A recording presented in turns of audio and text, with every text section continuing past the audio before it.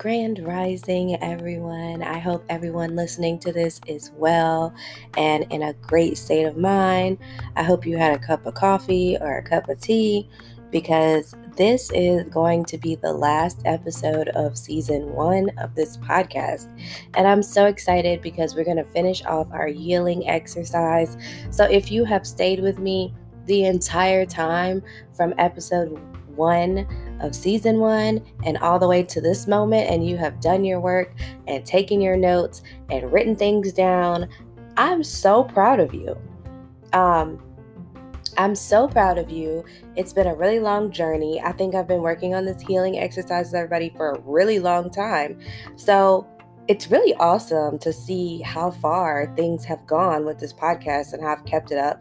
I'm really bad at consistency sometimes. So the fact that we are here and we are at the end just says there's even better things to come in the future.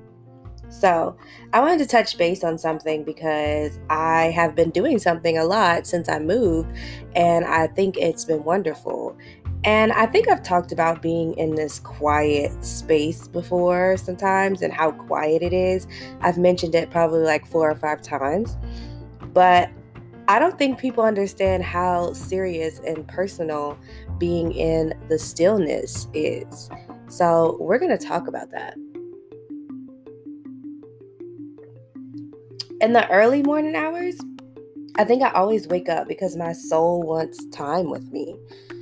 It's when I have my most creative flows and can take time to reflect on how grateful I am. I can read, I can write, cleanse, meditate, whatever I want. It's just that being a mother, a partner, a friend, a sister, daughter, a birth worker, a spiritual advisor, an herbalist, and everything else I am, it makes it almost impossible day to day. When everything is still, I find it kind of too quiet at first, but it can be a little scary to actually be sitting in silence with yourself. That is a pretty scary moment. But after a moment, I feel like I can hear my soul and it's super quiet. I hear things I don't want to hear and I need to reflect on. I truly think of how I can be the best version of myself. So that includes stuff like business ideas, parenting ideas, how I can be a closer person to myself, more at one with myself, how I can be a better friend, how I can be a better partner, a better birth worker. All these ideas come to me in the quietest moments. How I can set boundaries with people so that I don't lose myself in other people, even down to ways of how I can limit my times of anger or sadness or guilt or shame. Understanding the real lessons in life. Recently, I wrote this Facebook post. It was actually yesterday. I'm not sure when anybody's listening to this, but it was actually yesterday. And the post on Facebook said, "Stop saying you don't have anyone but yourself. Once you start to see yourself, you can see who's truly behind you. Perhaps it wasn't anyone's fault but your own that you held yourself back all along." And I actually thought of that while I was in my silence. How I know a lot of people who want people to always solve their problems. We could call them lazy or say they don't want better, but that just isn't always the case. They're simply just afraid, you guys. And a lot of people that are listening to this can probably relate. Afraid of sitting with themselves and getting out of their own way, because it's much easier to most of us to stand in our own way because it's something we can easily become unaware of. If we deflect onto others, we don't have to face ourselves, right? Completely wrong. We face ourselves every day with negative experiences when we don't face ourselves. It's why someone always has bad luck. They always complain about money. They don't know why something is wrong. They don't understand why things always end the same for them, and it's always so difficult. They always have like this woe was me type of attitude. And sometimes they can get pretty defensive about things. Like, it's not about you. It's really about you with you. In reality, it's really because of something they did and because they didn't prioritize self-reflection or accountability. doing what was best for them in whatever situation. Even in the worst situations, we have to take time to self-reflect. I think understanding our part in the situation and accepting that part is the main part of the story. So once we understand what part we played in the situation and we can accept that, the acceptance then allows feelings, whether it's sadness, anger, defeat, poor judgment, or just accepting that something hurt you, something brought you down. But after the feeling, it doesn't matter how long you're feeling it. It brings healing and acceptance. I always say life has to have balance. There has to be bad and all good. We don't have to let the bad necessarily destroy us, but it has to challenge us to improve us. So your journey is yours to own. It helps you find your purpose in this world based on who you are. You have to self-reflect and get to know yourself. You can learn what you deserve, how much you're worth, and how you will attain that. Then you can start to live life and attract your tribe. I can honestly say I spent a lot of time a few years back in my car. That would be like my getaway place, because where I was, it was just so many people around all the time. I couldn't possibly just sit there and have silence. That didn't even exist. I think even in the latest hours, it was always some noise, someone moving around, someone getting a snack out of the kitchen. Like, it was never complete silence like I experience now. So I would sit in my car, and when I would sit in my car, I might like have a drink or smoke or just literally sit in the car and listen to music. And that's when I really started to get to know myself, because it was so quiet and I didn't have anything else to do or anything else to think in those moments. So I really started picking at the toxic parts of myself, and kind of understanding like why I do things that I do. Are they acceptable? Are they things that I want to continue doing? Why am I like this? Of course, everything isn't solved. I'm not perfect. I'm still a human. But I solved a lot of issues sitting in the silence in my car. So sitting in silence in my own house, I think people can imagine like how creative and how my mind has been flowing lately. A lot more freely than before, you know? When you really know who's for you, it's because you reflect on what a person for you would be like, a reflection of you. It's true when they say birds of a feather flock together to an extent, because if someone doesn't align with your values and you're around them, they're just taking up space for another person. Like a friend told me the other day, they're just on borrowed time. You're borrowing somebody else's time. Someone that could be aligned with my values and a better benefit to me and my purpose in life, you know? We're all a reflection of each other. And it's why we can so easily deflect onto others if we aren't careful. So finding ourselves help us find others who are like us. I want friends to me that are just as loving and direct and funny and peaceful as I am. I don't like the extra drama, all the complaining, and the faith without words. I want people who have dreams and they're taking steps to make those dreams come to life, to make something in the air, something that's a dream, unimaginable to most people, and to bring it to life. That's the kind of people I want around me. People who aren't really working towards the goal, they can sometimes make me feel unmotivated, and that slows me down because I know myself. I can easily get slowed down by other people's issues. I can easily get caught up in that. It's the same way with me in relationships, because sitting with myself really allowed me to learn why I used to be the way I was in relationships, why I settled for less, and why I had the outlook I did when it came to relationships. Now, when I choose a partner, I won't pick someone who can't fulfill my needs. I'm not settling, and I'm not going to stand on anything that I don't want. I'm going to stand for what I want. If I need to open up more, be more understanding, or even be more stern, I will decide that when I'm sitting there self-reflecting. So even if it's just one person and that person is you in your tribe, you're going to be okay. You never have nobody because you're constantly sitting with yourself. I honestly used to really dislike being alone. Like when I was a kid, it would drive me insane.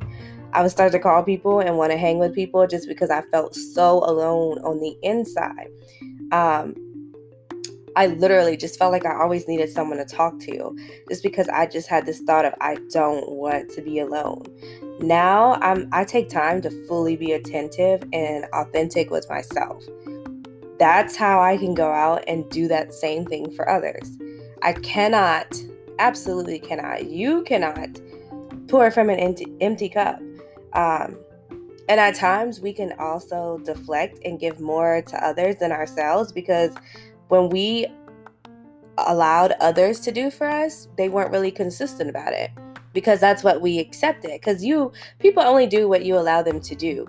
So when we allowed someone to not consistently treat us the way we deserve to be treated, that is something that we played a role in. That is something that we can reflect in. But instead of treating ourselves or sitting with ourselves, we spend time giving to others because we feel like, well, nobody ever really gave to me successfully, but I can successfully give to other people. When in reality, we need to set healthy boundaries with people and pour into our own cup and say, no, I'm not accepting this, and find people that are going to give us exactly what we need from them. As long as we're willing to reciprocate that, of course, because we don't want any narcissism. So causing ourselves imbalance and not thinking about our cup when we don't pour into it, it teaches others we can operate on a fourth of a cup and that it's okay when it's really not. So stop saying you don't have anyone when you have you. Sitting with yourself and learning who you are will only help you gain everyone you need around you and help you identify everyone you don't. I would say growth and elevation and self-reflection and accountability, it makes room for a lot of people because it makes people disappear. It makes people act like you don't care about them when in reality they need to start caring about themselves. It can make people feel like you're acting funny, that you're just not meant for them, and that's perfectly okay. Once you start self-reflecting and being like, wait, that was kind of messed up what they did, or wait, that was kind of messed up what I allowed them to do, and I don't want to allow them to do that anymore, or I don't want to allow myself to neglect myself like that. So in order to take care of myself, I'm going to back away from the situation. That can make people feel like, what about me? Whenever in reality, it's really not about other people all the time. It's about you too. You're important too. I think it's going to allow you to flourish in ways that you never imagined. Whenever you start to have other people that don't serve you fall off, and then you gain all this new support from people because you're making room. Once you let go of those people on the borrowed time, then the people that actually deserve to be in your community, in your circle, in your village, in your tribe, they deserve that position. So they're going to step up, and in the strangest ways, you'll start to kind of meet people. And I'm not saying you might be best friends with these people, but these are people that you know you can go to. I literally, when I moved, I was closer to a lot of people, and those people have become my tribe. They've even reached out. One specifically even reached out the other day and was like, I just thought about it. I know you've been here for a couple of months, but I just called to tell you if you need anything, and I mean anything, I'm there for you. And that meant a lot to me. I don't know if they knew that, but that meant so much to me because I didn't ask for that. But who I am as an individual speaks for itself. And someone thought in their mind, oh, I'm going to think of Ro and let her know I'm extending my hand out. That is a village, that's some serious, gave me a little chill. And sometimes when it's just you and your inner self, you can pull yourself out of the deepest hole if you allow yourself to do that. Because like I said, people only do what you allow.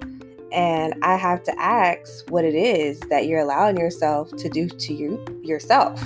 What are you allowing yourself to do to you? Whatever it is, ask yourself the best question that I always say. If this is 100% true, why is that bad and what does that mean to me? If it's not bad and it means everything to you, then you're good. But if it's not, it's time to do a little work.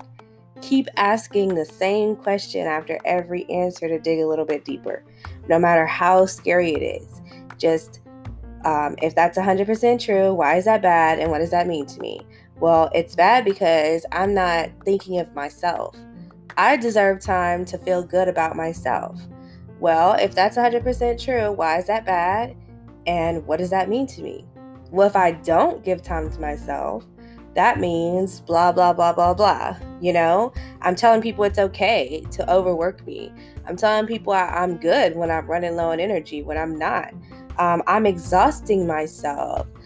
10 of Wands type of energy, like complete exhaustion because it's just so much burden and backstabbing and so much going on. We're not taking time to sit with ourselves. Like my friend, I have a friend, Gabby. Gabby, if you're listening, I love you. And she says, if you're afraid of something, you go to it. And I use that in a lot of readings. I'll tell people that same sentence. She said her grandmother would always say that. And I love that statement.